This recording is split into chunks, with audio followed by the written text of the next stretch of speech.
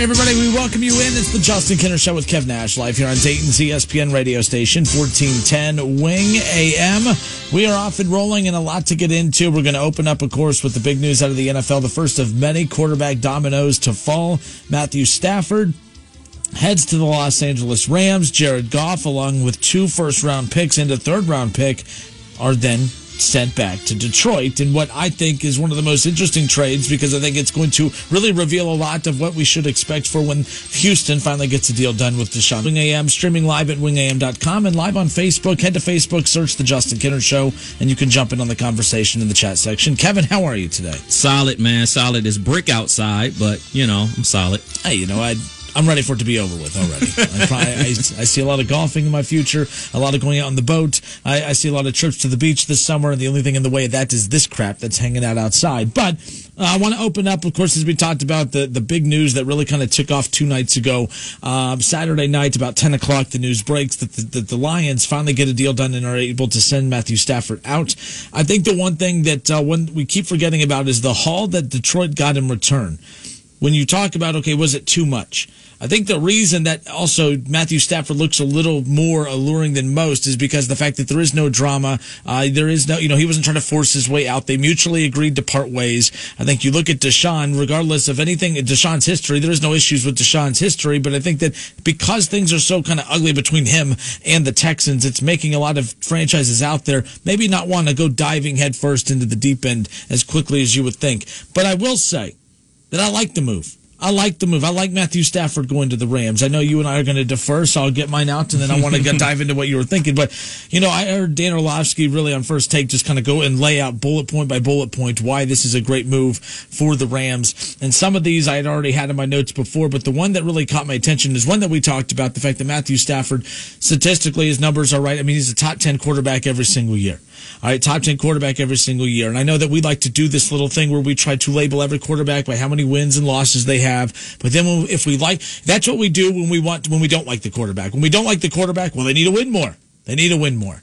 But then when we like the quarterback, we like to make excuses for why they can't win the big one, right? Like we'll find, the fact they don't have receivers to help them, or they don't have a good run game, or they don't have a good defense, or they've played for a bad organization, they have a bad coach. When we don't like the quarterback, we just narrow it down to wins and losses, and we say Matthew Stafford just hasn't won enough. He hasn't won enough. But statistically, he's a top 10 quarterback every year, and we ignore that. But then the quarterbacks we like, we'll make excuses for, like I do with Baker. When they lose, I'll make an excuse. Well, it wasn't his fault. The receivers dropped catches, right? They led the NFL in dropped passes last year, dropped catches last year. When we like the quarterback, we'll tell the story how we want. But I think you cannot ignore the fact that when you look at Matthew Stafford in his 12 years with Detroit, and this stat really kind of caught my attention, the fact that he's only had 1 season with the 1,000-yard rusher, and he's only had 1 season with the top 10 defense. And it just so happened to be the 1 season that they won 11 games. Mm-hmm. When Matthew Stafford had a 1,000-yard rusher, they won 11 games. That same season they had a top 10 defense. They won 11 games.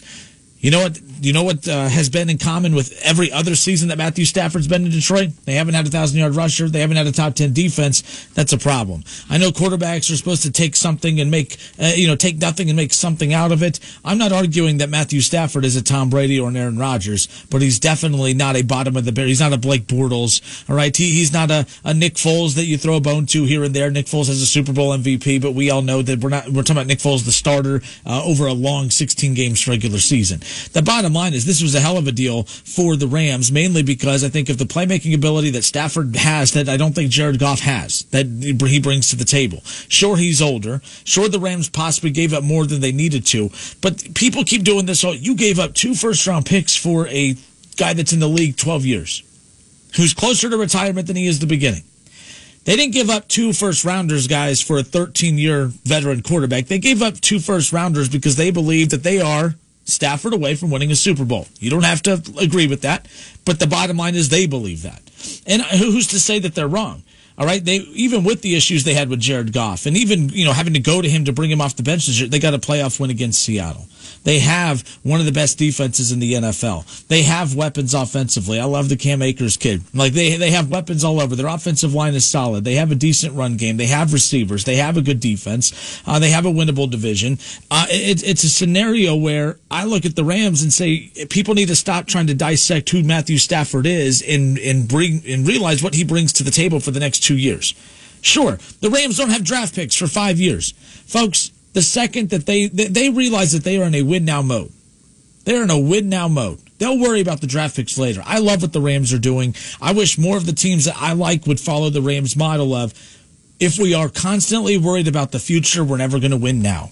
If you never go get the player you want now because, oh man, we can't lose more draft picks for the future, you'll never win now. The Rams are saying, you know what? We don't have draft picks till 2024. We'll worry about that later. For right now, this is what we need. We're not going to keep this first-round pick to go get a guy that we're going to have to wait to develop. We'll go get the guy we need now. I like the move. I think it's going to pay off big picture. The Rams are playing like this is the NBA. They're giving up first-round picks left and right. They gave up first-round picks to get Jalen Ramsey. They gave up first-round picks to get Stafford. I'm going to talk about Stafford later, but I'm going to talk about the Rams right now. The Rams are playing like it's the NBA. They're playing like the Lakers. They're giving away first-round picks because, you know what, to them, it doesn't matter if we get the superstar player that we want and the guy that we think is going to help us win championships. I respect that. I respect that because not only are you going for it to win it all because you feel like you have not only the head coach to do it, but you feel like you have the personnel to do it because they are lights out on defense. That defense is official. And they feel like with the running game that they have and the receivers they have, like Woods and Cooper Kupp, the quarterback was the issue. So in the games that they lost this year, the quarterback was the issue while they were losing. But, he was a cog in the wheel. So they felt like the quarterback wasn't doing enough to win them games. And like the loss that they had to the Jets, like he was horrible in that game. So they're looking at it like, all right, we're a quarterback away. Now, I may believe that Matthew Stafford isn't that much of an upgrade over Goff. I may be proven right. I may be proven wrong this upcoming season. We're going to find out. But I respect the fact that they're going for it. And because, why they can do those type of things is because their scouting department is probably top 2, top 3 in the league. Because when you're finding guys like John Johnson III in the 4th round, leads your team in interception as a potential all-pro defensive back. When you find guys that we know about, Jordan Fuller from The Ohio State University, first team all-rookie in the NFL, led their team in interceptions, picked off Tom Brady twice in that big-time matchup they had earlier in the season. When your scouting department is able to find talent like that in later rounds, and not only find that talent in later rounds, find them, and they're able to develop from their coaching staff and to start. Those guys are rookies and starting Fuller's a rookie and was starting for them. Johnson was like a 2nd or 3rd year player starting for them already. So when your team can find those guys, you can roll the dice because you know what? We may be paying big money for Cooper Kupp and Jalen Ramsey and Aaron Donald and everything like that, but guess who we're not paying big money to? The first round pick.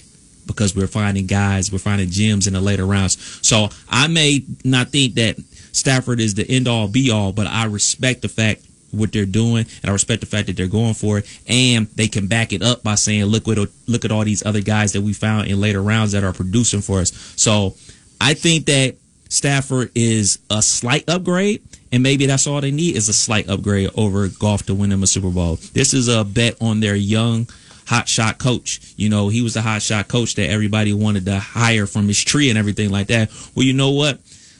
You and I may differ about that as well, but the tree isn't that big because you know why? He just got there too. You know what I'm saying? He's still learning on the job, and he's learning that, hey man, this quarterback that I got, he's not doing it for us. We need to go get a veteran quarterback that we can believe in. And so I'm with it. I like the move, and I like the way that the Rams are moving to try to get themselves a Super Bowl. What is it about Matthew Stafford you don't like? Because for me, I'm always impressed with quarterbacks who could do more with less. Mm-hmm. My biggest knock against Baker Mayfield, the quarterback I like, is he hasn't proven to me that he could do more with less. He needs a lot around him to make it happen. When I look at Matthew Stafford, who has an aged, Sanu as his, top receiver, I'm like, this dude just did all that with no talent around him this year. They weren't a good football team, and yet his numbers were still better than Goff, top 10 quarterback, and he does that every single year. We talked about, what is it about Stafford you don't like? Because the guy could sling it around. He can sling it, and I'm not like a big stat guy because we can go back to... Because that doesn't prove your theory. That's No. why. I've never been a big stat guy. I go by the eyeball test. I look at how the person plays and determine if they're good or not. I think he's all right. I don't think he's the end-all, be-all, and I don't think anybody can dispute that. We could talk about okay, they went 0-16. He was the starting quarterback, and they had one of the best receivers of all time on their team, and Calvin Johnson. So it isn't like he was out there playing with me and you at wide receiver. You know what I'm saying? They had Calvin Johnson, for goodness sake. So I just don't think he's the end-all, be-all. Do I like the move for the Rams? Yeah, why not? Why not shoot it? Because obviously with Jared Goff only able to score 3 points in that Super Bowl, if they were able to score 1 touchdown, they would have won the Super Bowl. And then you look at his track record throughout this season, all the games that they lost, they scored 10 points. That directly goes to the quarterback. So I believe that they think that Matthew Stafford is going to be able to take their offense to the next level. And I can't disagree with that. We're going to find out one way or another. Yeah, the one thing, too, and you brought the 0-16 year, he didn't play that year. He wasn't the quarterback that year. He was the quarterback. He got hurt. Dan Orlovsky, who, coincidentally enough, is the biggest Matthew Stafford apologist out there. And the only reason I'm saying this is because Pam called and corrected us on this. You got to take better notes because Pam's going to call it again and yell at us. But the bottom line is Pam called it. But no, Orlovsky was the quarterback that year for the Lions when they went the whole year. Not the whole year, but Stafford only played a quarter of that season. He didn't play the whole year. So there's that. But the thought process is, and again, we are doing the wins and losses thing. I know you're saying it's not the wins and losses. You're saying it's the eyeball test, but you're saying the eyeball test isn't there, but he doesn't have weapons around him. He doesn't have 1,000-yard rushers. He doesn't have top 10 defenses, but we've seen when he does have a 1,000-yard rusher and a top 10 defense, they won 11 games. They make it to the playoffs, and his numbers backed it all up. My thing is, I love this for the Rams. And by the way, I don't think and you talked about the scouting department for the Rams, they're not giving up 2 first-round picks for no damn reason. They're not, right. This isn't I thought when the Jaguars gave Nick Foles $25 million to be their quarterback a few years ago, I was like, that's ridiculous. You're doing that strictly off of he won a Super Bowl MVP. He wasn't even supposed to be playing this year. You're living in the moment. I don't think this is a living in the moment thing. I think we've seen enough of Matthew Stafford over the years to know what he's capable of and bringing it to the table. I'm excited to see what this does for the Rams. I'm not really a Rams fan. I don't follow the Rams. But the one thing they keep getting ripped for is where do you stand on the draft pick capital? Because I think a lot of that, and you spoke, I'm glad you brought that up about how they're looking at, hey, they feel confident enough in their scouting department to be able to plug holes late in the draft. Mm-hmm. Look at the Super Bowl this year. This is what I was doing earlier today. I was like, I think we make too much of draft capital. Oh, the Lions, or the Dolphins, they have 2 first-round picks. Oh, look at the Jets, they have 2 first-round picks. The Dolphins, by the way, I'm not beating up on them because finally Brian Flores and company, they don't even know technically who their quarterback is. They know who the quarterback options are, but they're not sold. They don't even have a quarterback, and they won 10 games last year. Mm-hmm. As far as a franchise quarterback, they don't know what they have in Tua yet. But even then, they have all these draft picks, but it's not like it is leading to anything great. Like, for instance, so I'm looking at the Kansas City Chiefs, who are the NFL's current dynasty, right? Or at least if they win on Sunday, they will be. Tyreek Hill's a 5th-round draft pick. Mm-hmm. Travis Kelce's a 3rd-round draft pick. Mm-hmm. All right. Sammy Watkins, of course, that was a pick by the Bills, but he was a 4th-round draft pick. Okay. Clyde Edwards-Helaire, 32nd overall pick. That's they got he's a 1st-round draft pick, but come on, that for one, you're taking a chance on a running back with the last pick of the 1st round anyway. So, but you see my point. The point is that the Chiefs aren't here because of Clyde Edwards-Helaire. He adds to it. He helps. The run game definitely needs to be stronger, but he hasn't been a vocal point of their offense this year. You look at the Bucks. Mike Evans is a 7th overall pick from 2014, but Chris Godwin's a 3rd-round pick. And then if you look at the success of the Bucks, why are they successful? Tom Brady, Antonio Brown, Gronkowski, Fournette, all free agents. All pieces that they acquired in the offseason. The bottom line is, and this goes back to my point, I'm so sick of franchises like the Reds and the Bengals and others who do nothing but talk about, well, we can't do that because we got to worry about the future. It's okay to be cognizant of the future, but if you're so obsessed with the future that you forget about winning now, it's like teams care more about winning 3 years from now than they do about winning now. And then you know what happens 3 years from now? 3 years from now becomes the now, and then you're worried about 3 years from that point. Right. What I love about what the Rams are doing is saying, you know what, screw it. We're going all in. Mm-hmm. We don't have draft picks for 5 years, but you know what? I feel good about it. Because you know what's going to happen, Kev? You really think they're going to go 5 years without a first-round draft pick? No. They did this because they feel like they have a 2 to 3 year window to win now. And I respect that. I appreciate that. They're going all in. They're just 2 years removed from even being in the Super Bowl. All right. The roster's a little different, but they went ham money financially on defense. Yeah. All right. They just made this big move to acquire Stafford. We'll find out how much it pays off. But those draft picks, you're selecting guys that you don't know how they're going to turn out. Stafford, you know who he is. You know what you're getting. And we may question what he's going to bring to the table. Their scouting department feels confident enough that he's going to bring something to the table that nothing they get in the draft is going to replicate, because that's what they feel strongly about what they need. I'm tired of teams living in the draft pick world, because you know what's going to happen here in a few years if the Rams don't win a Super Bowl next year, the year after? They'll get rid of Darnold, or they'll get rid of Darnold, right? Yeah, Donald, sorry. They'll get rid of Donald. They'll get rid of any offensive piece they can. They'll get their first-round draft picks back. When it's time to rebuild, they will do that. But guess what? You know, the teams that need picks are rebuilding teams. And the teams that want to win Super Bowls are spending money in free agency. When you try to build your team through the draft, you can't do it. You could set the base, Kev. Like, you know what I mean? Like, you could set the stage with your draft. You can get a couple key players, and then you plug the holes with free agency. But the Rams are doing fine. Everyone that's ripping them, saying how it is absolutely embarrassing what they gave up to get them, in their eyes, they're like, we're going to get a couple first-rounders that aren't going to play, or we have to wait for them to develop, or we can use that to go get a quarterback that we know is going to bring something to the table right now, and that's what they need. The purpose of picks, Kev, is to what? To get players that are going to help you, right? So if the first-round picks are to be used to get players to help you, why does it matter who the players are? If you're going to use those first-round picks to get proven players, great. If you're going to use those picks to draft players, great.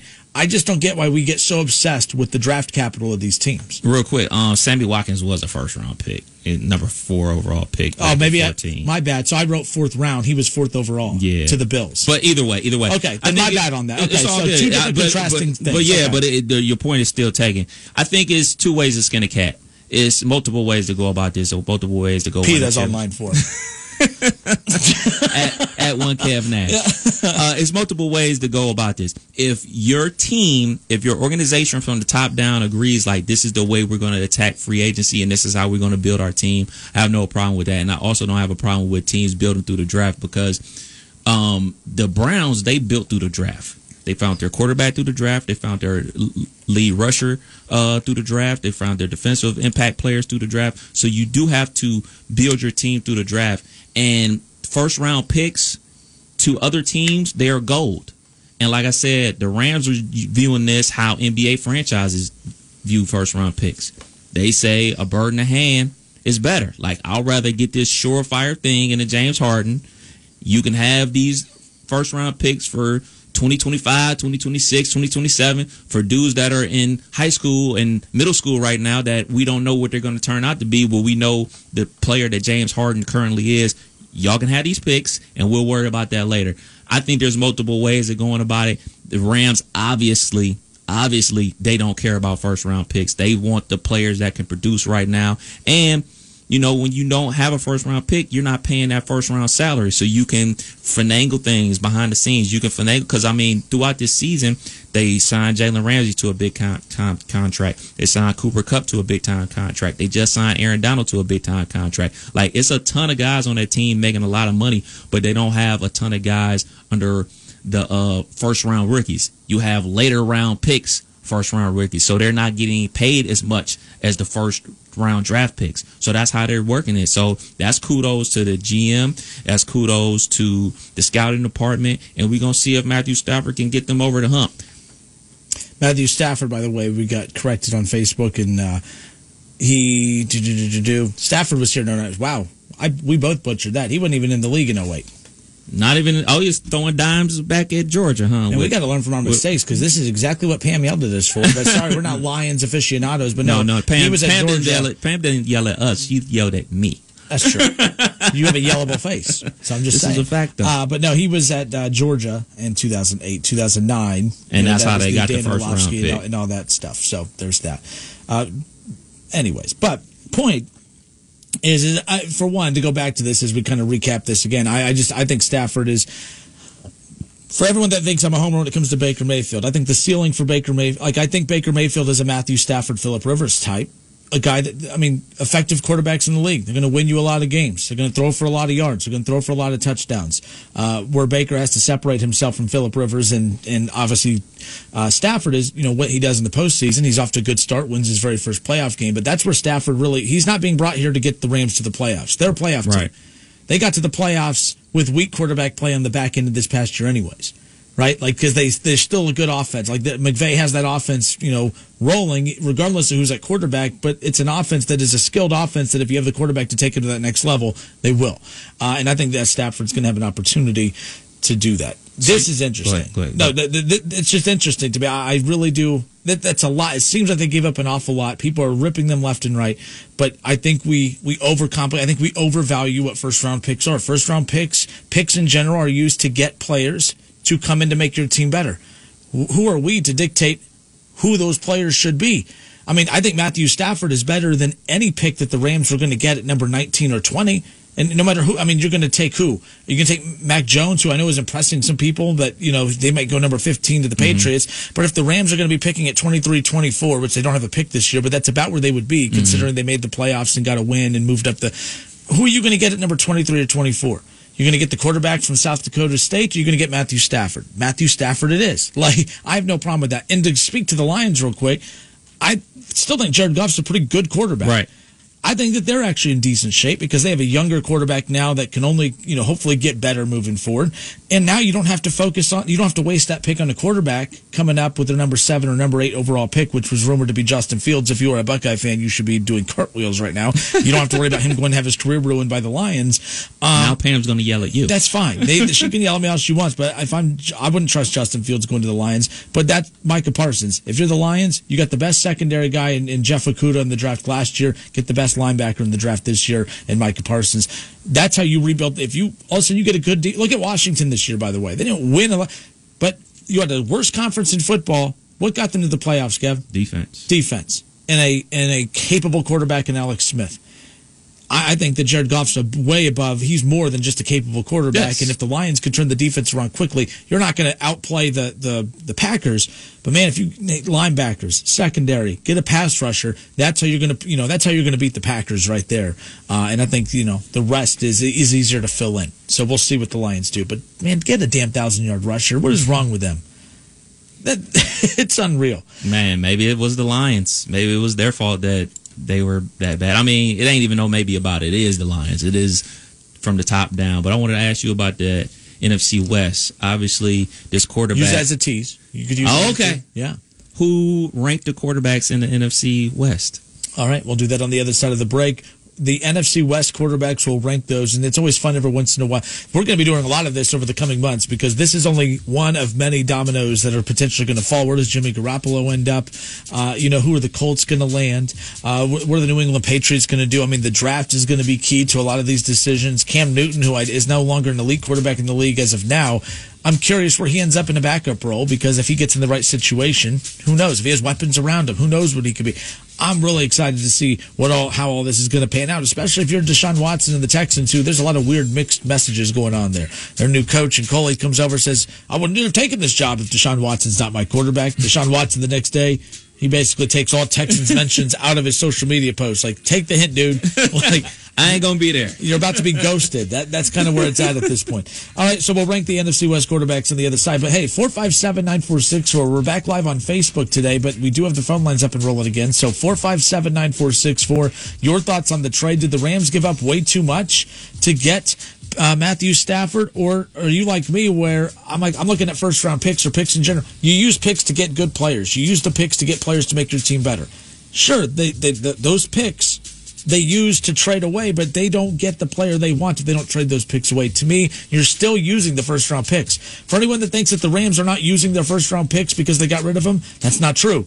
They got rid of those picks to get the player they want. I'm sorry, but Patrick Ramsey, they gave up first-round picks to get him. You think you're going to get someone better in the draft than Patrick Ramsey? You think you're going to get a quarterback better than Matthew Stafford in the now than Matthew? No, you're not.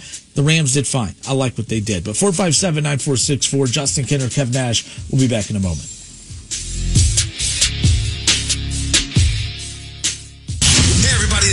Smith, and everyone knows my feelings on Cowboys fans. But really, Justin Kenner, you're a Cowboys fan?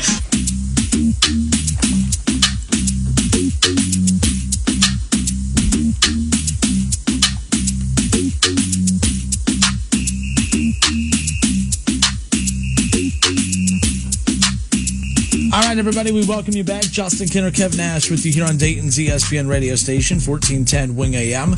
How about this? The Athletic released their mid-major, mid-season All-American team. Again, the mid-major, mid-season All-American team. Dayton Flyers' Jalen Crutcher is listed as one of the mid-major, mid-season All-American team members, of course. They go on to say how it's tough to narrow this list to just 5 deserving players from more than 250 mid-major teams, but we gave it our best shot. Know this, winning matters. Guard Jalen Crutcher from Dayton. This is the Flyers aren't what they were a year ago, but Crutcher is just as good, if not better. He's averaging just under 19 points a game, 4.5 assists while shooting 43% on threes. He beat St. Louis nearly by himself on Tuesday with 27 points. And, of course, the Flyers got another big win over the weekend at home over Rhode Island. So the Flyers starting to kind of pick it up a bit. I will say this. Everyone counted them out as an at-large bid. I think that the bubble could be something you start talking about with them because they have a lot of big matchups remaining in conference play, a lot of return games, too, that they're going to get. So right now, if this is where they start picking it up and going on a run, they could get back into that conversation. So they're not out of it yet. I mean, obviously, we can't get to the point where we're saying, they only have to win their conference tournament to get there if they want a chance to be playing in the NCAA tournament. They keep building on this, I think they'll be okay. But again, the mid-major, mid-season All-American team, Jalen Crutcher named to that by The Athletic. I just did think that was interesting. Some other notes as well. Doug Hoschild sent this, their SID sent this, that, Mustafa Amzil named the Atlantic 10 Rookie of the Week. Some more news and notes surrounding the Dayton Flyers again, but I found that mid-major, mid-season All-American list pretty interesting, so we'll keep you up to date. Again, the Flyers will be back in action tomorrow. We'll have more of that coming up around the corner. Again, I'm Justin Kinner. He's Kev Nash right here on 1410 ESPN Radio, 457-9464. That's the number to call in and join in on the conversation. Kev, who do we have? We got the Ron. Ron, it's a big week for you, man. Your Buccaneers. Man, you know what? Have you ever used a phone before? You know what the best part of this is? What? We'll be talking a lot of Browns crap. You want to bet? Well, you want to bet? No, Challenge accepted. No. Coming up next, our top 10 Baker Mayfield games, huh? How about that? I could do that. Well, I'm telling you, Jimmy G would be a good fit in Cleveland. So you don't want me to talk Browns, and then yet you call in to talk about how the Browns should trade for Jimmy G. I see how you work, Ron. I try to get you going, man. But anyway, I wanted to talk about that golf trade. I think that was lopsided, man. You think it was lopsided? What? And it on paper, it looks. They gave up a ton. That, to be honest, though, Ron, that's the return I thought that you would see if a team got Deshaun Watson. So it does look overbearing to get Matthew Stafford. But when you just say the name Matthew Stafford, it's like, oh my God, that's way too much to get him. But I think that the situation that the Rams are in makes Stafford a little bit more valuable, why they went all in to get him. But my thing is, why would you not, if you're willing to give that up to get him, why would you not have called Houston and given up even more to get Deshaun Watson? That's kind of where I'm at with that. That's what I'm saying. But financially, it probably is a reason, I'm sure. Yeah, I've seen 2 years left on his contract. Okay. Yeah. And what I say real quick, Ron, I'm interrupting. So you said there's 2 years left on whose? On Stafford. Yeah. See, remember I said the window for the Rams, I feel like the window is 2 years. They're trying to win a Super Bowl in the next 2 years, and if they don't do it, everyone's freaking out because they don't have a first-round pick until 2024. I believe in 2 years, if they haven't won a Super Bowl, Stafford's gone. They'll move on from Donald. They'll trade all of these guys and get their first-round picks back. So I said Jalen Ramsey, or I said I said Patrick Ramsey earlier. It's Jalen Ramsey, by the way. I'm correcting myself before someone else does. But those guys, Ron, they'll trade those guys to get those picks back. So I don't look at this as an all-in situation, as they'll never get these picks back. I think that he has a lot of value to them in the now, and that's what's important. Well, I think for the money, he had the cheapest contract. Mm-hmm. And I think that if you would have went for Watson, you'd be throwing the sink in and more than that. But you could try it with Stafford. But I seen the thing. He did start all 16 games this year. And but he's injury prone, man. I mean, That's where we got corrected. He's actually not injury prone. He had 2 years ago he missed a lot of time due to injury. Kev Nash and I had a segment one time on the show where we started talking about our concerns about his durability, and that's when our favorite caller Pam, outside of Ron of course, our favorite caller Pam called in and yelled at us, and she brought to the fact that he doesn't miss games. Like he's like literally like he doesn't miss games. He starts almost every game for the Lions. He doesn't miss a lot of games. But I know what you're saying. We fell in that trap too, but he doesn't miss a lot of games, Ron. Yeah. Well, I'm going to switch gears a little bit because I ain't got much time. But, yeah. That's not true. All you do is message and call in all day. What do you mean you don't have time? What do you got going on in your life, Ron? You ain't that busy. You always posting pictures of you on the farm with your dog. I always see you. You don't seem that busy. Hey, you saw that quarterback form in that. Yeah, there's a reason you're in your living room and Brady's out in the field. I'm telling you. Well, I handed the torch to him, okay? So you guys are the same age. Almost. Anyway, I was going to say, just a little. I got my killer in my car. Anyway, there's a little inside story about Brady trying to get number 12 when he came down. Godwin had it, and he said if Godwin, he was the cool guy Brady is, not like Hayfield throwing a tantrum and crying in their locker room. He went. He said, if he don't want to give it up, I'll take number 7. And they said, why? He goes, that'll be my 7th Super Bowl. So money in the bank, take the Bucks and the points, don't bet against the GOAT. And I'm telling you, it's going to be a good week, man. Hey, who the Browns play this week? Hey, you know what, Ron? I'm hearing a lot of animal noises and barking, and I can hear your dog in the background, too. So hang up on it. No, Ron, have a good day, Ron. Take care. He's like, 457-9464. Oh, Ron. Aye.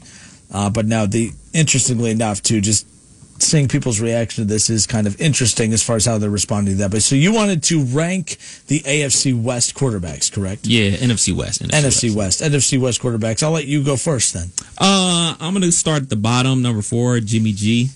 He's going to be my 4th. Oh, we'll get some music on here. There we go. That's more like to get rid of the NFL. Do something a little upbeat. It's Monday, and I'm not going to lie. I feel like I need like a whole pot of coffee just to kind of get some energy. Give me a second. Find the stripper music. Do what you got to do. This is a strip club Good song. enough. You know the name of this song? No. It's called Clappers. Oh, there you go. Shouts out to my guy, Wale. Anyway, number 4. Is that what you leave with or what? It depends which one you go to. Yeah, definitely.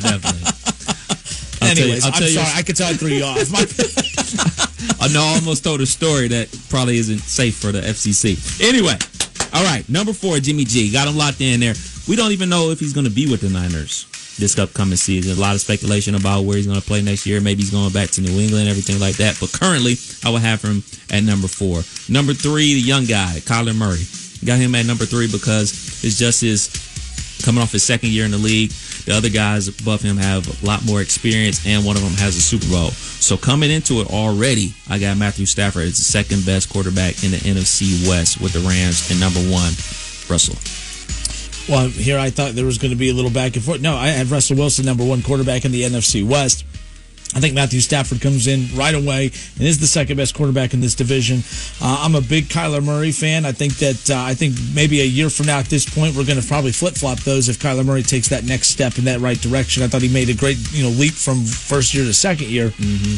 So, and he has the weapons to do it. Yeah. He has Hopkins. He has no excuse not to take that next step next season. But as of right now, it's Russell Wilson, Matthew Stafford. I'm going to go Kyler Murray. But I'm curious who the Niners bring in because there's talks of, I saw Cousins today. Even then, how would you, if they go get Cousins, if they're able to finagle a trade from the Vikings for Cousins, how would that shape things up for you? I guess Cousins would be at 3 because of the experience. I would go Cousins at 3 because of the experience. But that's a good division. Then, if Kyler Murray's your worst quarterback in the division, that's a pretty good division. Yeah. You would almost say they have the best quarterback division in football, right? From top to bottom, well, AFC North's not bad. Let's just theoretically say, I'm not taking a shot at your Steelers. Let's just say Big Ben's the worst quarterback in the AFC North. If Big Ben's the worst quarterback in the AFC North, Kev, we're talking about a guy that led the league in passing, that threw more passes than any quarterback in the league. It's hard to argue. And then you have an MVP quarterback there in Lamar Jackson. Baker Mayfield and big expectations for Joe Burrow heading into year 2. And then there's Big Ben. So the NFC West, I think it's pretty close. I mean, I'm looking at some of these others. The NFC East, no, they don't even know who the hell the quarterbacks are for half these teams yet. Right. The AFC East, no. Josh Allen, and that's it. Right. The NFC North is not bad either, though. Let's just say Cousins stays with Minnesota. You still have, you don't even know who the quarterback is for the Bears. There's just too many holes everywhere. No, the NFC West might be top to bottom the best, most well-rounded. Yeah. Yeah, it's between AFC North and NFC West, yeah. Unless you want to just say AFC West because Patrick Mahomes is better than everybody. No kidding. 457-9464, that's the number to call in and join in on the conversation. Again, with the Matthew Stafford going from the Lions to the Rams, how does that shake out that division? The best is, how would you rank those quarterbacks? I have Russell Wilson 1, Matthew Stafford 2, Kyler Murray 3, and then obviously whoever right there at the bottom. We've been trying to figure that out now. It's going to be interesting. Again, I've been saying how interesting everything's going to be. Everything's going to be so interesting, apparently. That's my new phrase I go to, I guess. What's the old one I got rid of? I was so focused on. You did a good job. Yeah, I can't even but now I've picked up a new one. And that's going to be interesting. It's going to be interesting. Kenner thinks everything's going to be interesting. I just got that sent into the show. I'm like, yeah, you're not wrong. I'm not even mad that you pointed that out. New drinking game in town. Yes, so there's that. All right, we'll be back in a moment. 457-9464. The Super Bowl coming up this Sunday, and it looks like that. I was very critical of the NFL for. There's no reason why there should have been 2 weeks between, NFC, AFC title games and the Super Bowl, but yet. Here we are. They survived the first week without any positive tests, and now as we kick off week number 2, or the week of the Super Bowl, I'm really hoping that that's the case, that things still remain at that. We'll be back in a moment. More of the Justin Kinner Show with Kev Nash. More of your calls, Facebook reaction next.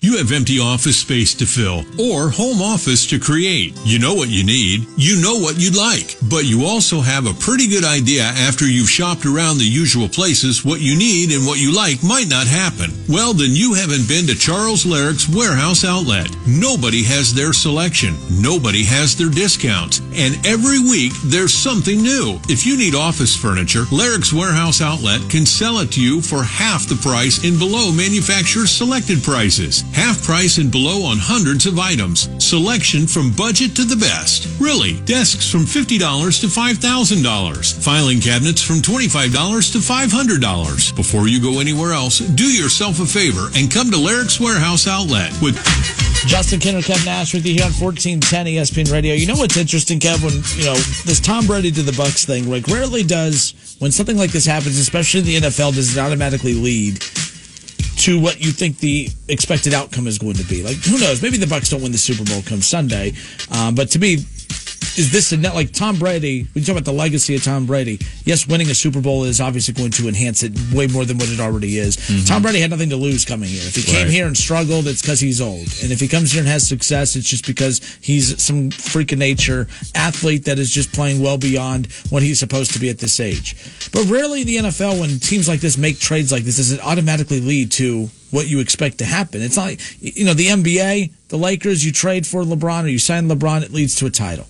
All right, you're the Nets. You get Kevin Durant. You get Kyrie. You get James Harden. It looks like, they have issues defensively, but it looks like they're going to come out of the East and be the team that gets to the East. Like in the NBA, more times than not, when you will something to happen, it happens. Kevin Durant to the Warriors, championship. LeBron back to the Cavs, championship.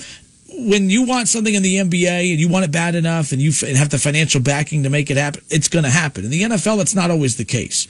And I think that speaks more to the depth of the league and what's that the phrase I'm missing or the term when there's a competitiveness across a lot of it's right there on the tip of my tongue and I can't think of it. But you see my point. The point is this is panning out the way that we thought it was going to, but it is interesting because rarely will I say, we see all the time, that team's a quarterback away. That team's a quarterback away. As good as the Buccaneers, who were not a playoff team a year ago, like this speaks volumes of how good Tom Brady is. Like the Bucs really were a quarterback away. Jameis Winston had way too many interceptions, but the dude threw for 30 touchdowns. It's hard to throw for 30 touchdowns. He threw for 30 touchdowns, had 30 interceptions. You cut those in half. Right. The Bucs probably win 2 to 3 more games during the playoffs. I'm still not saying they're winning a Super Bowl, but they're good. we were just saying, hey, man, the Bucs are a quarterback away from getting to the playoffs. They were literally a quarterback away from winning a Super Bowl. Now, you could say, well, this is a pretty deep team. Look at all the talent that they added. But let's be honest. Antonio Brown, he's been a factor for them more in the back half of the season, but he's never been their number one target. Okay, he's helped more than people want to give him credit for, but they're not in the Super Bowl only because of Antonio Brown. Gronkowski, he's been a consistent weapon all season. He has 40 catches over 17 weeks of the season. It's not as if he's just been tearing it up all season. Right. Leonard Fournette, actually, that's been a very underwhelming. He's underwhelmed a lot of people for how he's produced this season. I thought he was going to hit the ground running, no pun intended. I think people forget how good he was with the Jaguars. And I was expecting him to pick up where he left off with the Jaguars with the Bucs, and he hasn't panned out to be anything special, Kev. So, yes, the Buccaneers literally were Tom Brady away from being a Super Bowl team, and that's rare in the NFL. I don't care who the best of the best in the NFL are. The Bucs literally, not a playoff team a year ago. You add Tom Brady, and they're a Super Bowl team. They had guys opt out. Mm-hmm. You replaced them with aged old veterans who really didn't, perform up to the back of their. I know you hear that in baseball more, the back of their baseball card. They haven't lived up to statistically who they are. Antonio Brown's not who he was with the Steelers. Gronk wasn't who he was with the Patriots. Leonard Fournette's not who he was with the Jaguars. The only guy that has lived up to who he was supposed to be is Tom Brady. The Buccaneers literally were a Tom Brady away from being a Super Bowl team. If that doesn't speak volumes about the greatness of Tom Brady, man, I don't know what else you could say. And it's really getting a chance to show how great that defense really is with Tom Brady there, because Jameis Winston threw 30 interceptions. Tom Brady threw 12. That's 18 interceptions, man. That's 18 less turnovers as a team. And that's not even talking about the fumbles that Jameis Winston had. Turnovers in general. As a whole, so you let's just say 18 less turnovers to make it easy. You allow your defense to do what it does. You rush those front four guys and get pressure, and you have a great linebacking core. You have a physical secondary. You have the captain. I'm going to just start calling Tom Brady the captain, because he's the ultimate captain. He's not going to put you in horrible positions. Even that game against the Bears, where he forgot what down it was. Mm-hmm. We can make fun of that all we want, but guess what?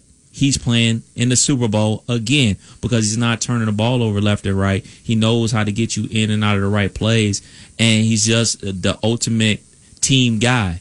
So Jameis, talent-wise, let's just say, that lovely phrase, talent. Well, talent-wise, he blows half these guys in the NFL away.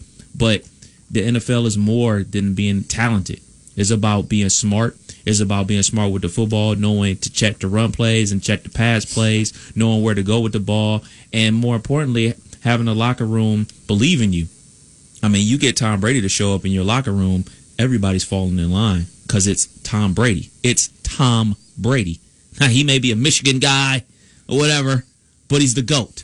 And I don't care what anybody say. I don't like it because he went to Michigan and he beat my Steelers most of the time he played them. But you got to give the man credit. He's the GOAT. He shows up in the locker room. He's not coming here just to play football. He's not coming to play just for the love of the game. He's coming here to win more Super Bowls. So he automatically gets respect of the people in the locker room. He's not throwing up W's and eating them and everything like that, all that rah-rah high school, college stuff that Jameis was doing. He's coming in there with a business mindset, and everybody fell in line. I think that attribute and not turning the ball over were the biggest things for Tampa Bay making it to the Super Bowl.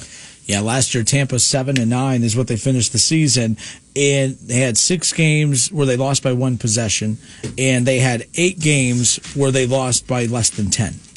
So 2 more, so 6 1-possession losses and 2 more that they lost by 9 or 8 points. So it's just one of those things where it's like, you got to be kidding me. Crazy. Those interceptions, those turnovers, Jameis could throw with the best of them, and offensively speaking, from total yards and touch, he was right there at the top. If Jameis could just cut those in half. And by the way, I still think that's why Jameis could be a good fit with New Orleans. If he's a good quarterbacks coach that can fix that, who knows? But yeah, I started thinking about it. I'm like, okay, we're giving Tom Brady too much credit. They definitely revamped that roster. I'm like, wait, no, they didn't. They didn't really touch the defense. The offense, they added a lot to the offense, but those guys haven't been game changers. Gronk isn't a game changer. Antonio Brown has made his thumbprint more. I think Antonio Brown's been the best of all of them. Gronk's been consistent and has stayed healthy. Maybe you can make that argument that he's helped out a lot too. But they have depth at tight end. They have depth at wide receiver. It's not as if they were those guys away. They're in the Super Bowl right now for one reason and one reason only, and that's Tom Brady. And I shouldn't say that. Those other weapons were there. They've been there. But you saw, even with all those weapons there last year, they were a 6-win team, 7-win team. Tom Brady, man, it's pretty impressive what he's been able to do coming in the first year. I think he's lived up beyond the expectations. He threw for more yards than he did last year with the Patriots. He had more passing attempts. We were told he's going to come in here and they're going to give him the geriatric treatment. They're going to limit his arm. They're going to limit how much he throws. They're not going to, they're going to just kind of keep him healthy and keep him, fresh for the playoffs. He outdueled the youngest of youngsters, man. Like, that's insane. It's crazy, the type of year that he has had. 457-946 for Kev. Let's go to the phones quick before we go into the next hour. Who we got? We got Nick? Hey, Justin. Hey, Nick. How are you, man? Good. I think the word you were looking for was parody, right? Parody. There we go, My goodness. I'm so glad that you called in that word. I was literally, as we're about to go to break, I'm like, I can't think of that damn word. It's ticking me off. No, so I want to talk about the trade. I think there's good and bad for both teams, right? I think you look at the Rams, they were like, we're gonna, as this team sits, the worst we're ever going to pick is in the 20s, so they had to do something. It's kind of like that team down south that's an hour away that was in that same scenario when they went to the playoffs, and the quarterback was kind of the problem, right? They went ahead and said, we're going to do something the other team didn't. The only thing I'll say, though, is that when you look at it now, they're not going to have a number one draft pick since they took him number one for the next, I think it's 2025 almost. 2024 is what I have. Yeah. They could, but I've been writing things wrong all day, so you could be right. But you look at, you talk about the Chiefs. Let's be honest. The main reason the Chiefs are there is because they took the number one draft pick and got Patrick Mahomes, right? So those picks are capital, and you can use it to get out and get those guys, or you can draft guys. I just think it's one of those ways. The Rams have said the best we're going to do is this, so let's make this move. The only problem is, you talk about moving Darnold and Ramsey if they get bad, you got to make the right chance to move them, right? You can't sit on him like Geno Atkins with the Bengals, and now he's not really worth anything at all, right? So that window for them is really definitely small. I think the window for them is, as Kev mentioned it a little bit ago, Stafford has 2 years left on the contract, and I think that the moves that the Rams just made, to me, scream, we're going all in for a year or two. I think they're going in for the length of the contract to Stafford, and then I think they're going to have to rebuild because they don't have another quarterback. You got rid of your younger quarterback in Goff. Right. To me, this screams we're going to take advantage of as much of what is left of Matthew Stafford for the next 2 years, and we have these big contracts. Everyone's freaking out that they don't have draft picks till 2024 or 5. Well, I think in 2 years, they're going to unload Donald. They're going to overpay to keep a lot of these guys so that they can win now, and then they're going to dump everything like the Marlins. And I think that's the direction that they're going in. Right, and that's what I'm saying. You have to make sure that they're willing to do that at that point. For the Lions, the only problem with the Lions is if you think about it, that Goff contract, they're getting the whole brunt of that contract because he just played out that 5th-year extension. So that extension that he signed, just started. That $134 million is all on the line. So, yeah, they got younger at quarterback, but now they're in a predicament where they're eating that whole contract, and you hope, they got younger at quarterback, a quarterback with less, injury experience, but now if you look at that roster, they got some draft picks, but you're going to have, I think both wide receivers are free agents. They don't have a running back. God knows that, I think that's one thing. Stafford, give the guy a running game, who knows how good he's going to be, right? Look, think about John Elway back in the 80s when he was going to the Super Bowl, just throwing it around, and then when he got a running game, he actually won them. No, I think, again, Stafford's a lot closer to what he's been wanting to accomplish in Detroit now in L.A. And in Detroit. So with their top draft pick coming up, do they take the linebacker from Penn State and Micah Parsons, or do they go offense? Look, you got Jeff Okudah last year in the secondary. I say you get the best linebacker. You have two of the best, secondary and linebackers in the NFL. That's where I would go if I'm them. Well, here's what I'll say. If you look at the Super Bowl team, Devin White, look how big of an impact he's been on the Tampa Bay Buccaneers defense, being able to cover a lot of those tight ends, running backs. Mm-hmm. And I think that the other thing people forget about is that one of the best draft picks last year was the Tampa Bay when they drafted that tackle. I think it was Wirfs out of Iowa. Mm-hmm. And what he's done for their pass blocking has been short, because Jameis was under pressure a ton last year. Yep, and the reason that, and of course people are going at me saying, hey, that's why the Bengals need to go after one too. The Bucs already had a good offensive line that you could plug a young one in. I'm not a fan of plugging a bunch of 1 or 2, 3 year experienced offensive linemen with no talent in trying to figure it out. That's why I would be against it. Here's what I'll say. I think the thing is if you're able to draft another, a Penny or even the Leatherwood from Alabama. Those guys, you now move Williams, Jonah into a left guard, and you create a left side similar to when the Bengals drafted Whitworth, and he played left guard for the first few years.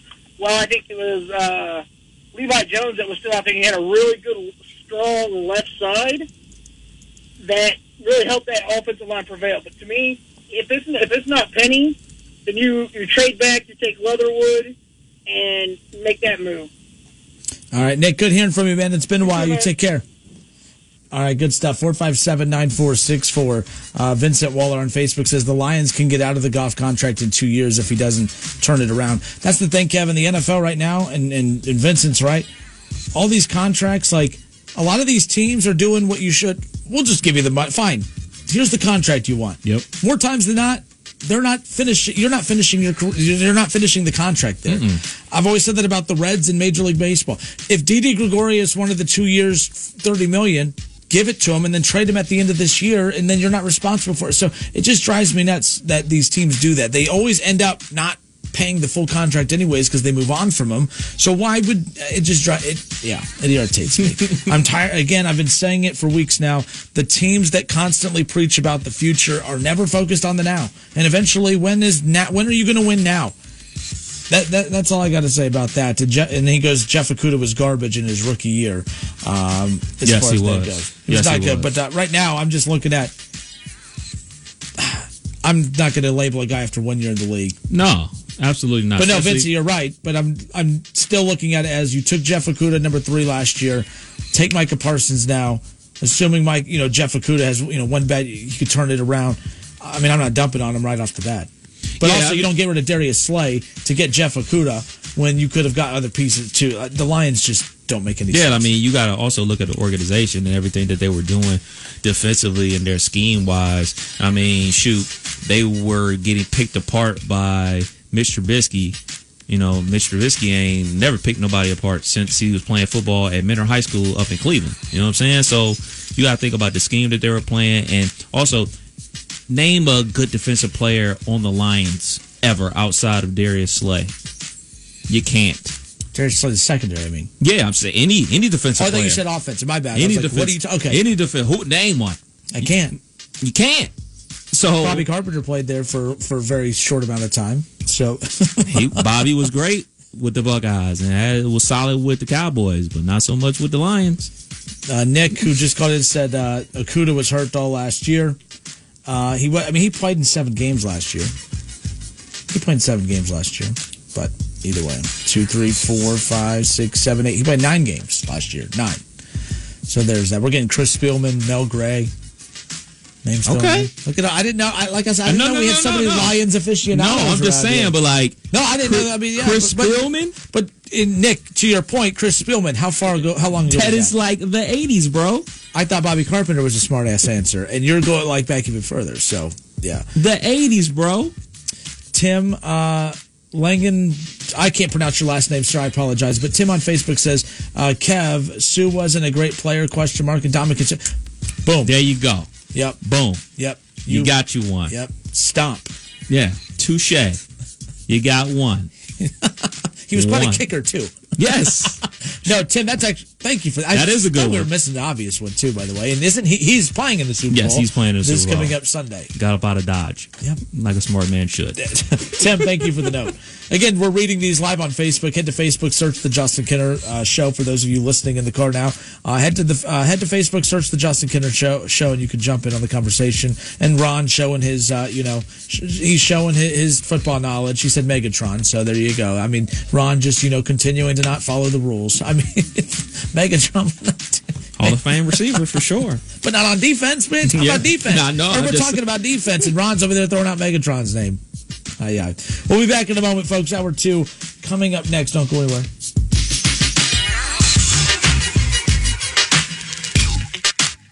We are Dayton's home of the Ohio's.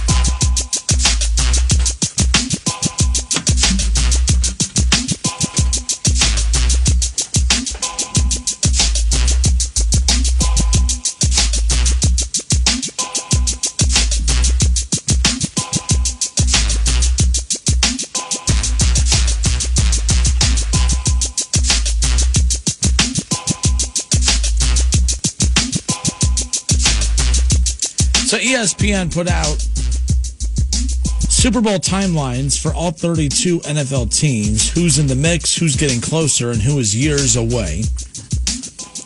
So these different tiers. The clear-cut contenders right now, the Kansas City Chiefs, the Tampa Bay Buccaneers, the Buffalo Bills, the Green Bay Packers, are the 4 teams they have in that top tier of, basically being the clear-cut contenders as of right now.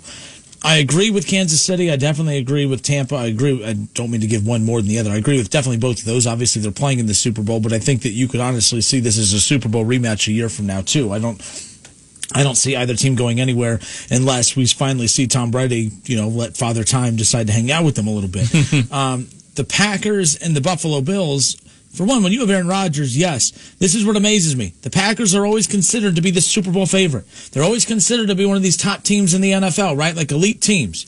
But yet the second that they don't win the big one, what do we always hear, Kev? Well, the Packers just don't give Aaron Rodgers enough help. So he has just enough help to always get to the cusp of the Super Bowl, but he doesn't have enough help to win it all. Can't you say that about any team that never gets there? Can't you say that about Russell Wilson? Okay? Can't you say that about Deshaun Watson? Can't you say that about Big Ben and others who just get so close but yet haven't gotten it done in a long, long time? I'm my new least favorite team in the NFL besides the Bengals is the Green Bay Packers. I am so sick and tired of that. So the Green Bay Packers are considered right there. They're clear-cut favorites to win the Super Bowl next year. Are you kidding me? All we hear is how this team just they don't give Aaron Rodgers enough, but yet every year they're favored to win a Super Bowl. You can't have it both ways. You can't be put up on this pedestal as an elite team, and then when things don't go well, they're the only team that you don't blame the quarterback for. You blame everyone else when you have, Devontae Adams and you have elite talent around you, but the Packers just don't give them enough. Do you agree with the 4 teams, though, now that I'm done ranting? The Packers, I agree. The Bills, Bucks. So basically everybody that made the NFC championship game. It's funny how that works. So, I think you can throw a couple other teams in that mix as well, but I'm cool with those 4 teams. Now, this isn't a quarterback versus quarterback question. It's team versus team. The Bills, you think they're the clear cut? What separates the Bills from the Browns then? Because what you can point out is defense, right? But what I could point to the Bills is run game.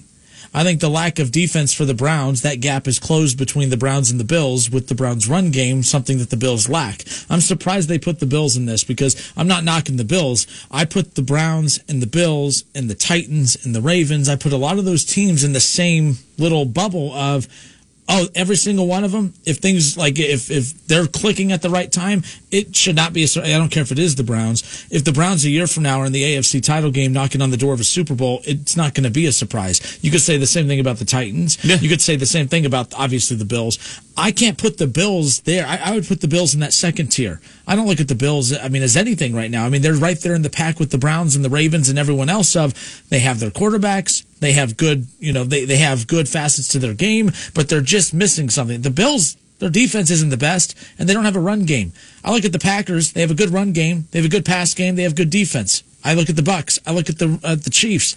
They check all those boxes. I'm surprised they put the Bills in this, but I think that speaks volumes of the respect Josh Allen's getting. So I'm not ripping the Bills, but I'm not ready to put them in that category with the other teams just quite yet. I think it's a projection of where they feel they're going to be next season. They're expecting him to take yet another leap to some more good quarterback play, and obviously what they have to do on defense and with the running game, they're expecting to get Zach Morris, because we were just talking about Saved by the Bell.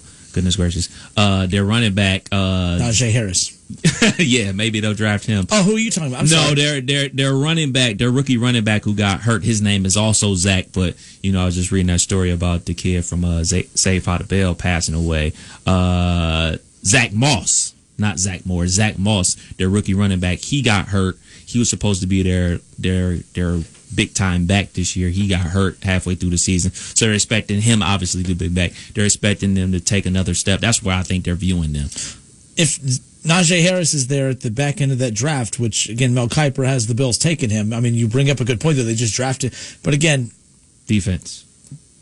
I'm taking Najee Harris. Defense, unless they feel absolutely confident in that. Spend money, but you can spend money on defense. I don't know what the Bills' cap space is, But I got to look at that. But if Najee Harris is there and I'm the Bills, it's really tempting to take him. It really is. I don't know where Najee Harris is going to go. Vincent Waller on Facebook says the Bills need to get a stud running back. If they do that, offense will be very hard to stop. Josh Allen has to run too much right now. His running should be a luxury, not a necessity. I say the same thing about the Ravens, although I would like to see I'm totally fine with seeing Lamar run more than the Bills quarterback or whatever in this situation and Josh Allen. But the Ravens need to figure that out too. Hey, he can run. That's fantastic. But that shouldn't be what you're drawing up every play. You got to limit him to what he does. And I like how he worded that too. It's a luxury. It's not a necessity. Like, you shouldn't drop plays for Lamar to run every single time. What I love about Lamar is he drops back, passing play, the play breaks down, and then he kills you. That's where I love to see quarterbacks who can make plays with their legs really hurt you. That's how Josh Allen lives. A couple design plays, fine, but to sit there and just every play run, I'm like, come on, you're not doing yourself any favors. Josh Allen is probably the second most athletic quarterback in the league, and he's the size of Big Ben. Well, the young Big Ben, not this big, not lineman Big Ben, and 10 times more athletic than Big Ben will be. Like, Josh Allen's official. I don't see a big problem with that, and you're right. The fall off to the next level is secondary teams of that. It isn't much, is literally, you could put the Ravens and the Browns right in that same category. I think the Titans are a step below that. I think it's a 3-tier situation. I think it's those top heavy teams in the middle of the pack teams, like kind of not middle of the pack, but that second level, like the Browns and the Bills. That tier is called the on the cusp. Yeah, on the cusp of contending, and that's the teams you just mentioned. Yeah. So what do they call it on the third level? So really quick, on the cusp of contending, they have the Saints in there. I can't do that either. Drew Brees is gone. I know he wasn't elite last year, but we just talked about, if Jameis Winston's the guy, I love what he could do as far as throwing touchdowns. I hate what he could do as far as throwing interceptions. It basically washes out at a certain point. As my buddy says, keeping both teams in the game. I can't put the Saints there, but they obviously have Baltimore and they have Seattle. But I'm like, again, this is why I don't feel bad for Green Bay. I look at Seattle as on the cusp team too. They're missing something. They just need one more. For one, their defense took a huge step back. I think that's why. I would have put Seattle. I would replace Buffalo with Seattle if Seattle hadn't taken such a huge step backwards defensively. But they have the Rams in there, but still a year away. They have the Colts, still a year away. They have the Browns as a team, still a year away. They have the Browns in the third tier. So our list was different than theirs. We'll have to do our own list another time, I'm sure. Right. But they have the Browns and the Niners. And see, this is why, like the Browns and the Niners, you're putting them in the same category. Like, I'm not being a homer here. The Browns are a lot closer than the Niners unless the Niners pull the trigger on quarterback. And that's whoever that is that they can end up potentially getting. They get Deshaun Watson, because of that defense, I'm shooting the Niners way up to the top up there with the Packers and everybody else in that they're instant contenders. You give Deshaun Watson, Shanahan's offense with that defense, there's no damn reason why they shouldn't be Super Bowl contenders. What's the play for the Niners? What do they do? Garoppolo is good enough, and you've won enough with him that you don't. I don't know why the obsession of going out to get, to pull a trigger on. If you get Deshaun Watson, fine. That's the quarterback you bend over backwards to try and get. But the stuff about Cousins, I'm like, oh man, what are you doing? Like, don't do that. And that's how I feel about Jared Goff and Matthew Stafford. I think, okay, Stafford is a little bit better. Okay, Cousins is a little bit better than Jimmy G. Are you really getting that much better? I don't think you are if you do this whole play for Cousins. I don't necessarily believe that. All right, continue to go down this list here. The Cardinals are in that same thing. The Cardinals, the Packers, the Titans, the Niners, the Browns, all a year away. I thought that the Browns were just as close as the Bills. That's why I'm like, really, and again, I'm not talking about the AFC title game, but I don't think the Browns are as far off as what this list is making them be. Steelers have they have more concerns than the Browns do. For sure. Now, Big Ben's going to help alleviate some of those if the reports are true and what he says is true, that he's going to help them out by, taking a hit. And what they do with that, it's one thing if he helps them out and gives them money to work with, but what do they do with that money? That's going to be key. And Cardinals, same thing. I thought that was interesting. But getting closer, but still 2 years away is the next tier. They have the Dolphins, the Chargers, and the Cowboys in this category, as well as the Vikings. One more time on that. So this is 2 years away. 2 years away. The Dolphins, who, again, see, they don't have a quarterback right now. So I think this is about right. They don't have a quarterback right now. We don't know who Tua is. So that's right. The Chargers, you got Justin Herbert. You know, I like the direction of the Chargers. I think this is right. 2 years out. Year 2 of Justin Herbert's that growth year. And then the expectations of playoff, deep playoff runs or bust is going to be the year 3 for Justin Herbert. Year 2, I see this, the Dallas Cowboys, I'm sorry, but like when Dak was healthy and that offense looked solid, I don't know why they're still 2 years out unless you just look at that roster makeup, the cap space, and they need to move on from Zeke. Get rid of Zeke, get some picks back. You can get a running back in the draft, man. Like, I don't know. That's about right to me, though. Okay. On the upswing, 3 years out, this is where it gets interesting. So you have the New England Patriots, the Denver Broncos, the Bears, Washington football team. They say Washington, if they're a quarterback away from being elevated 2 tiers because of that defense. I would be mad if I'm the Washington football team fan that I'm down there with them. Yeah. I made the playoffs, yo. And my defense is elite. My coach is elite. Coach is elite. I love their coach. I love the defense. My weapons are elite. Well, not elite. My weapons are good.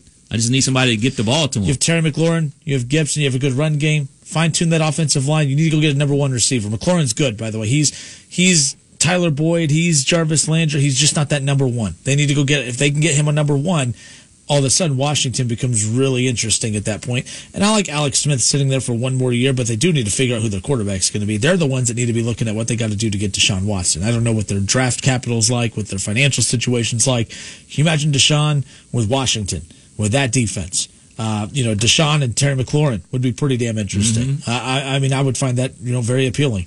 And then the bottom tier, as far as teams, the trust the process tier, that they're 4 to 5 years out, teams without any real direction. This is my favorite. The Houston Texans, of course, obviously. The Philadelphia Eagles and the Cincinnati Bengals. There you go. The Bengals, by the way, their fan base always feels they're a lot closer than what they actually are. But every time you read anything that's analyzing this team, it just screams they're further away than what they actually think. They're further. I mean, this has them further away than what I actually think, and I'm the biggest Bengals hater out there. Like, I like their offense. I mean, they fine-tune that offensive line. They have a top 5 offense in the AFC.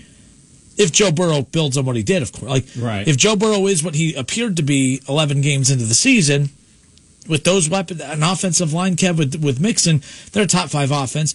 But I don't know how, if that offense is as good as what I think it's going to be, I don't know how you could analyze them and say they're 5 years away from being. I mean, you're 5 years away. You're out of Joe Burrow's first rookie contract. Yeah, and I think that's a slap of disrespect too. Not me. They deserve it. Speaking of disrespect, did you see the head coach from Philadelphia? I'm going to butcher his last name. It's Nick Sirianni. Did you see his interview this weekend? Oh, it was horrible. It was him, and then who was the other? I mean, a lot of coaches just butchered the press conference. I mean, it was absolutely the kneecap and the Lions coach. Yeah, we're gonna go. It's like kneecapping season. I think those are 2 totally different things, though. Like, the Lions coach, he's trying to rile up the fan base, and is a very rah-rah high school type of coach speak. But the guy from Philly, man, like, I'm gonna chalk it up to he's never talked to that many people at once, and he was just nervous. I'm not gonna chalk it up to say like, oh, that. Yeah, but Eric Bieniemy doesn't interview well, so that's why he couldn't get a job. I didn't say that. You said that.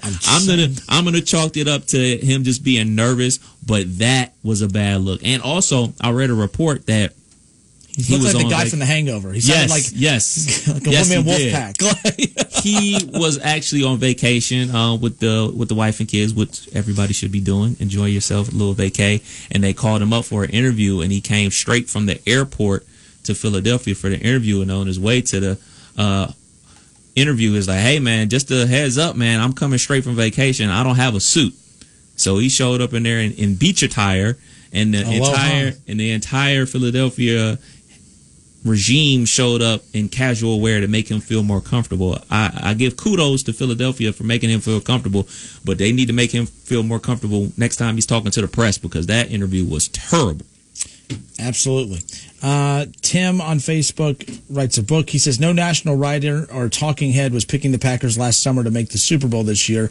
Many were not picking the Packers to win the division. Rodgers does not play deep. I'm going to stop you right there. Those excuses I'm throwing those out the window. Aaron Rodgers doesn't play defense. First of all, Patrick Mahomes doesn't play defense either, and the Packers' defense is better than theirs. And yet, what's Aaron Rodgers doing this weekend? Look, Aaron Rodgers is elite. But when you're elite, you get expectations that come with that, and that is win games. He was in the red zone. And I don't want to talk about, that LaFleur took the 4th down away from him. Well, why didn't he score on the 1st down or the 2nd down or the 3rd down? How come he didn't score on the 4 downs that he had in the possession before that? Like Aaron Rodgers, too many excuses are being made for him. The past 4 years, the Packers special teams special teams plays a huge role in team success, Kev. I get it. But I'm not, Aaron Rodgers, the Packers are letting him down because the special teams isn't holding him up to some of the all-time greats. I don't have patience for Aaron Rodgers. I just don't. You don't have patience for anybody. No, but I'll take Russell Wilson though. Legitimately doesn't the little Megatron 2.0 guy. Yeah. DK. Yeah, he's developed. He's turned in just like Devontae Adams, but Devontae Adams is arguably the best receiver in football. They had one of the best run games in football. They had one of the best defenses in football. And we're going to say, LaFleur took the 4th down away, and that's why they lost. Look, it was a bad decision not to go for it on 4th. I get that. But what did Aaron Rodgers do in downs 1, 2, and 3? For sure. I'm just not an Aaron Rodgers guy. Tim, I don't know if you're a Packers fan or not, and if you are, you probably hate me right now, but you and the Bengals fans can all take a number on that. But, Kev's likable. Yeah, I am. I do have I got a question, though. So, obviously, Houston, everything that's going on down there, dysfunction. They just hired a new head coach, David Culley, and everything like that. Why in the world wouldn't they go after Doug Peterson? I don't know. I don't know why they went after to me, that screams, y'all don't know what y'all doing. We could talk about, we could talk about Eric Bieniemy all we want. But at the end of the day, you had a Super Bowl winning head coach out there on the market, and you have a disgruntled quarterback. And that Doug Peterson worked under Andy Reid. You would imagine he knows what he's doing with a quarterback. He took a backup quarterback and won the Super Bowl, beat the great Tom Brady in the Super Bowl. So why on earth aren't you dialing up Doug Peterson? That would have been my play if I was them. Look, okay, we, for whatever reason, we don't need to speculate why they did or didn't hire, Eric Bieniemy and everything like that. But, okay, let's just say they didn't feel comfortable hiring Eric Bieniemy as their head coach. Fine. You're a fool if you don't dial up Doug Peterson if you're Houston Texans. You're a complete fool. David Culley is a minority coach. Mm-hmm. And let's be clear, they are battling the PR war right now. Mm-hmm. They did not get Eric Bieniemy. And anyone that is not going after Eric Bieniemy is being labeled as, race is playing a role in why you're not going after Eric Bieniemy. If I had to guess, I bet their front office, if we don't hire a minority coach and we don't get Bieniemy, we're going to be labeled as, we're hiring the white guy. Am I off on that? That's what this looks like, because this coach wasn't interviewed by anybody. Coley wasn't even on the radar of anybody. This move made absolutely zero sense to me, and the only thing that the box checks is a minority coach for them to get out of that and say, they said we weren't going to hire Bieniemy because, we don't hire minority coaches. Well, we showed them. Well, you might have showed them, but I don't know if this guy's going to get the job done. You're right, Doug Peterson. But we are at that point now where every white coach that gets hired, it's going to be, they're not hired because they're good. They're hired because, they're in with the ownership. And if you don't hire a minority coach, we're labeling teams as racist. I think that does play a role in the psyche of the hiring process now. And when they do hire minority coaches, they're not hiring, I shouldn't say the right ones, but they're not hiring the qualified one, the qualified minority coaches that have worked up the ranks. That's where this doesn't make any sense. There's a lot of question marks about the Coley hiring, more so about who they hired versus who they didn't hire. But you're right, Doug Peterson's out there, and at least that makes you feel like you're going in the right direction. Yeah, the Doug Peterson thing out there, that screams incompetence to me. The other thing is this is where I'm at with black head coaches.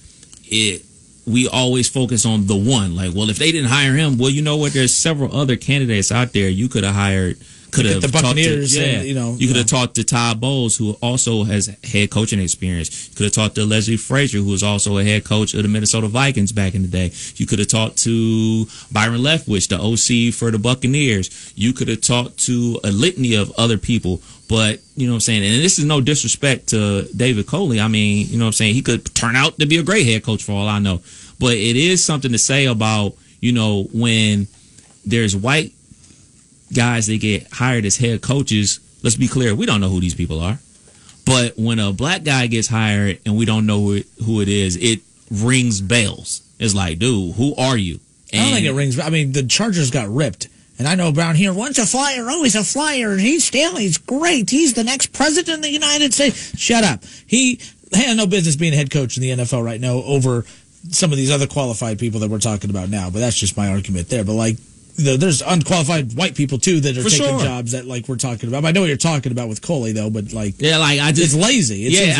I don't want to bang on him because I don't know. And to be clear, I don't know half these other coaches that got hired at the other jobs either. But for me, hey, man, when you had qualified coaches out there like a Todd Bowles and a Leslie Frazier and a Doug Peterson, for goodness sakes, and we could just pretend like Eric Bieniemy name wasn't even out there, that screams incompetence, especially Doug Peterson, who's won a Super Bowl and who is, quote unquote, a quarterback guru type of guy, and you're trying to keep your quarterback, so you hire a wide receiver coach.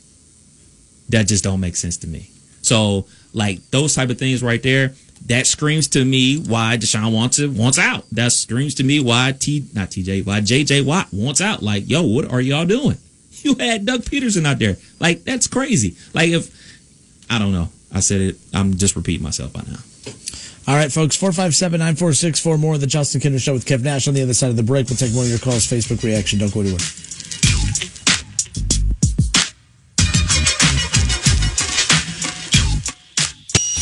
Dayton Flyers basketball fans, don't miss Talking Out Loud with Sully every Thursday night at 6.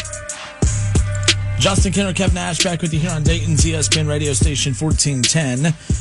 Wing AM. Valentine's Day coming up around the corner, and thanks to the official florist of 1410 ESPN Radio. First Florist and Greenhouses has provided us with a dozen roses and a nice vase that we will be giving away for free to all you gentlemen out there who, of course, like to wait to the last minute possible, well, to get your significant other that nice special gift for Valentine's Day. So keep that in mind. We're going to have on tomorrow's show, we'll have all the information of how you can win the free dozen roses and vase that you can give away for Valentine's Day coming up. So we'll be doing that on tomorrow's show. So be tuning in at 3. We'll have all the information for you as Valentine's Day just around the corner. And with that being said, it's February.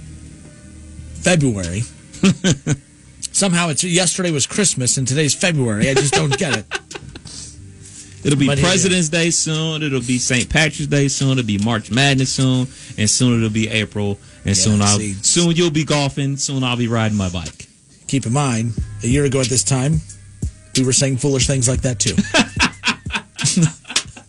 Now I did go on to golf, but there was no March Madness last year. So here we go. Don't remind me. All right, 457-9464. Talk about the coaching. That we knew that the biggest offseason talk was going to be a lot about the coaching carousel, and that's always the big deal, especially the second the regular season ends. And then it was going to just transition over to the quarterback carousel, and that started over the weekend. With Matthew Stafford being traded to the Rams for 2 first-round picks and a third-round pick, and then the Rams and Jared Goff. So that's who the Lions ended up with. So it was an interesting trade, but one of many dominoes to fall that we are keeping an eye on this season. But 457-9464 to the phones we go. Who we got, Kev? We got Lance. Lance, thanks for holding. Sir. Hey, how are you, man?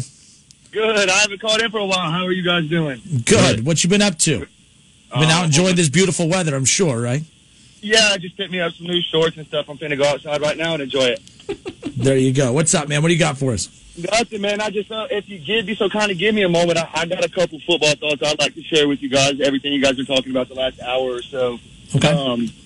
First thing, when you were talking about the assets that the Rams had, you said Patrick Ramsey. Yeah, I know. We got that figured out. I know who Patrick Ramsey is. Don't worry. You took me back, man. I started thinking that took me back to like 2002, 2003. Hey, Patrick Ramsey had a rocket for an arm, and people don't want to talk about it because he was so bad. That situation in Washington was so bad. That, everything going on with him in the mid-2000s, they were terrible. But Patrick Ramsey had a rocket. He had a gun of an arm. So I just got to thinking about him. But then, good Lions players, good Lions defensive players, man. Y'all don't remember Dre Bly? Okay. Dre Bly was solid. See, that's why we were throwing it out there. Kevin and I, we don't like to research. We like you guys to do it for us. Cornerback from North Carolina. What was his name? Dan Wilkerson on the D-line. Ernie Sims, they had that linebacker in the mid. They had a couple good guys. I wouldn't go with Ernie Sims, and I'm a Florida State dude. He wasn't good in the league. He was good in college, not in the league, though. No, maybe not. He was good with Philly. Hey, that's the next part of my call. Don't even get me started on the Eagles. I'm a diehard Eagles fan. In those rankings, if you're going to say the Eagles are 5 years away, you might as well say they're 20 years away. Yeah, I don't get the 5-year thing. Like, I mean, I think every team, honestly, to be honest, I think every team is at the very least 2 years away. Every team is 2 years away from contending. I think the NFL is the easiest sport of them all to turn things around and turn it around quickly. Obviously, you need to have some luck on your side as far as cap space and stuff, but you could free up cap space. I mean, the Browns were 0-16, and then look how quickly they turned things around. Look at the Dolphins just from a few years ago. They're a 10-win team last year. Look what they were saying about us in 2015, the year before the Wentz trade, when we had Sam Bradford. And, like they said, this team is a dumpster fire, coming off of Andy Reid and Chip Kelly, and it was just a mess.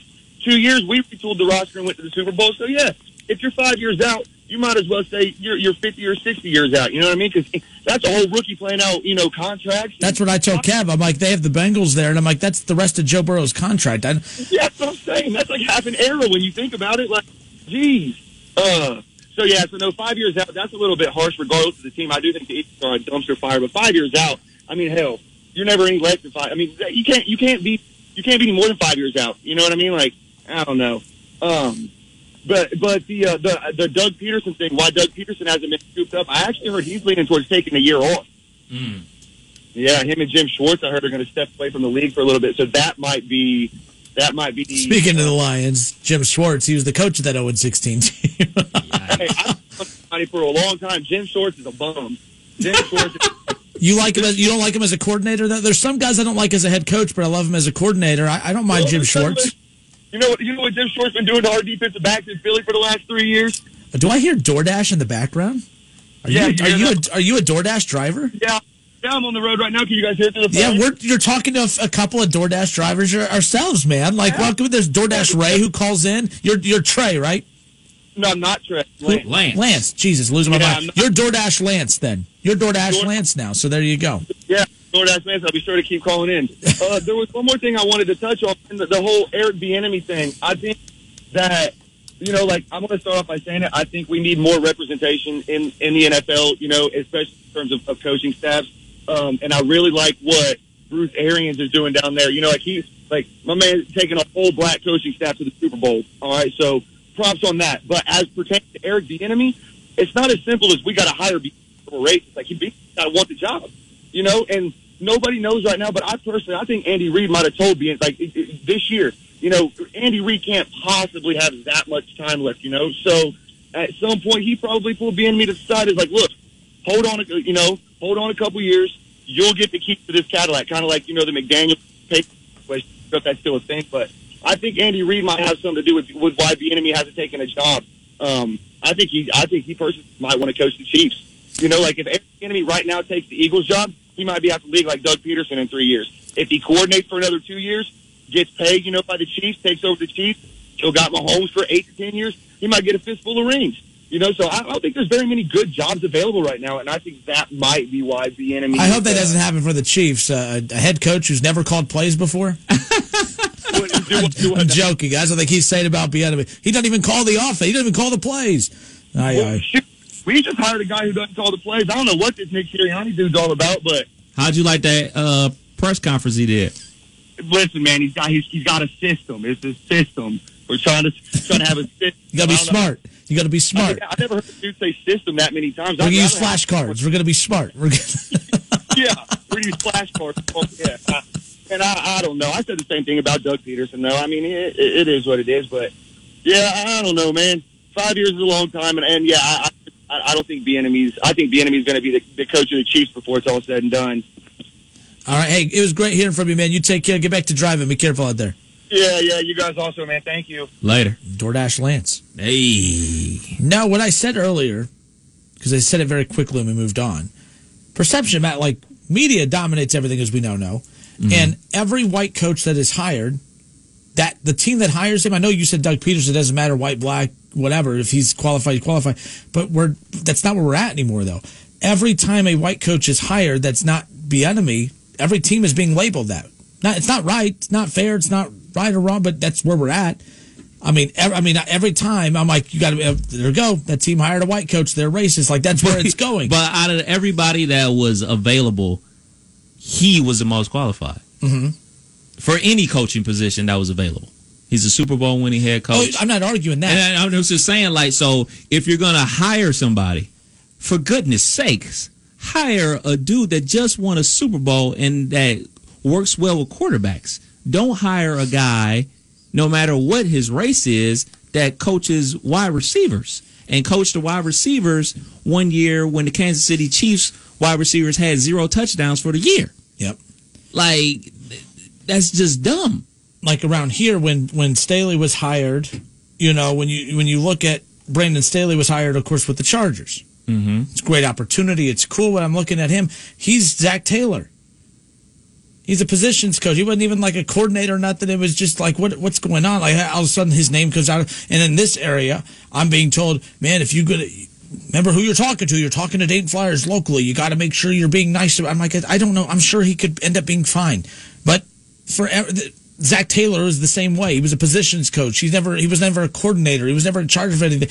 I don't get it. I just don't get some of these hires. But Kev, to be honest, though, like when I brought that up about teams being labeled racist who hire white coaches now, that's the perception, whether we like it or not. Like, and I'm being drastic and dramatic, but I'm not at the same time. Like, watch, every time a coach is hired that is not Eric Bieniemy or an African-American coach, check Twitter. You know, Twitter is, the ruler of the universe. Of course it is. But that's where it goes. But like, and I still think that those teams know that perception exists. Oh man, were the Texans maybe pressured into hiring a minority coach? But to your point earlier, there's better minority coaches. That's what I'm saying. If you're going to hire a minority coach, you might as well hire a good one, right? That's what I'm saying. Any damn sense. Like, that's what I'm you can't even hire the right minority coaches. That's what I'm saying. The Texans, like, what is going on? Let's just say, like, or they had their heart set on hiring a minority head coach. You hire this guy, and it, like I said, it's no disrespect to him, man, but yo, you're a wide receiver coach. It's like they got to a certain point on the application that said, check white, black, Mexican, whatever.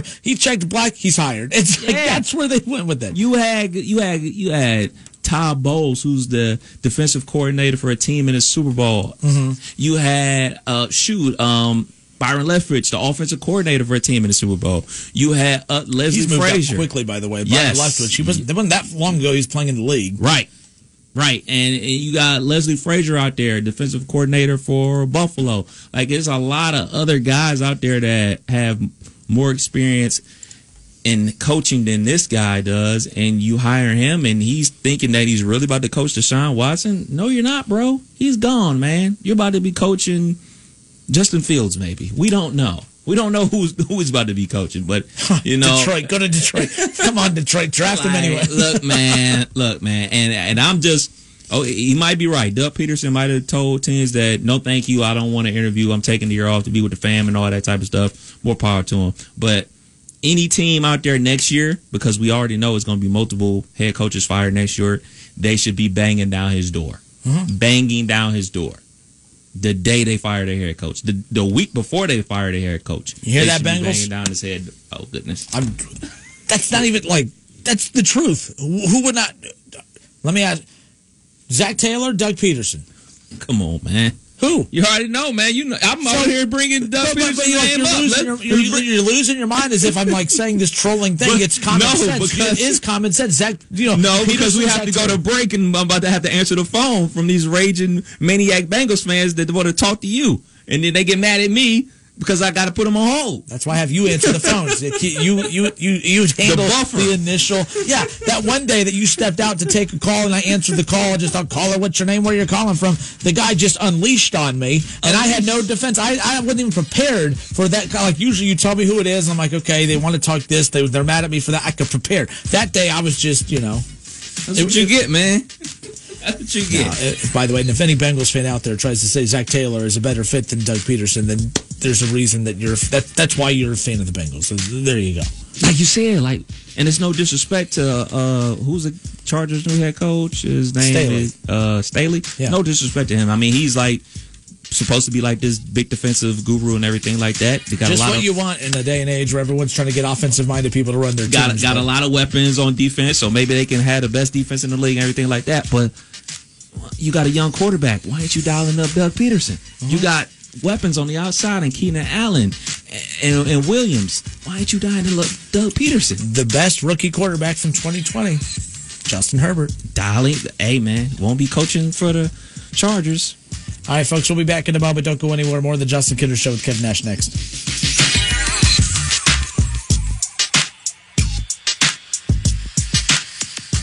Napa know-how. Getting $20 back when you buy a Napa Legend premium battery is a win-win. Getting it from the best car people around is a win-win-win. Getting it before you're stranded somewhere, that's a win-win-win-win. Save $20 when you get a Napa Legend premium battery. And if that sounds like a lot of wins, you're right. Quality parts, helpful people. That's Napa know-how. Napa know-how. At participating Napa Auto Parts stores and Napa Auto Care Centers while supplies last. Offer ends 2/28/21. Have you wanted to speak a new language, but thought it would be too difficult? Then try Babbel. Babbel starts by teaching you words and phrases that gradually get more complex. Soon, you're practicing short conversations. So in 15 minutes a day, you'll be speaking a new language in a few weeks. Babbel. There are many ways to catch the Justin Kinner Show with Kev Nash on 1410 ESPN Radio, weekdays from 3 to 6 p.m. You can catch it live right here on 1410 Wing AM, or you can stream the show at wingam.com. But now, we have another way that you can take in the show. You can now watch the Justin Kinner Show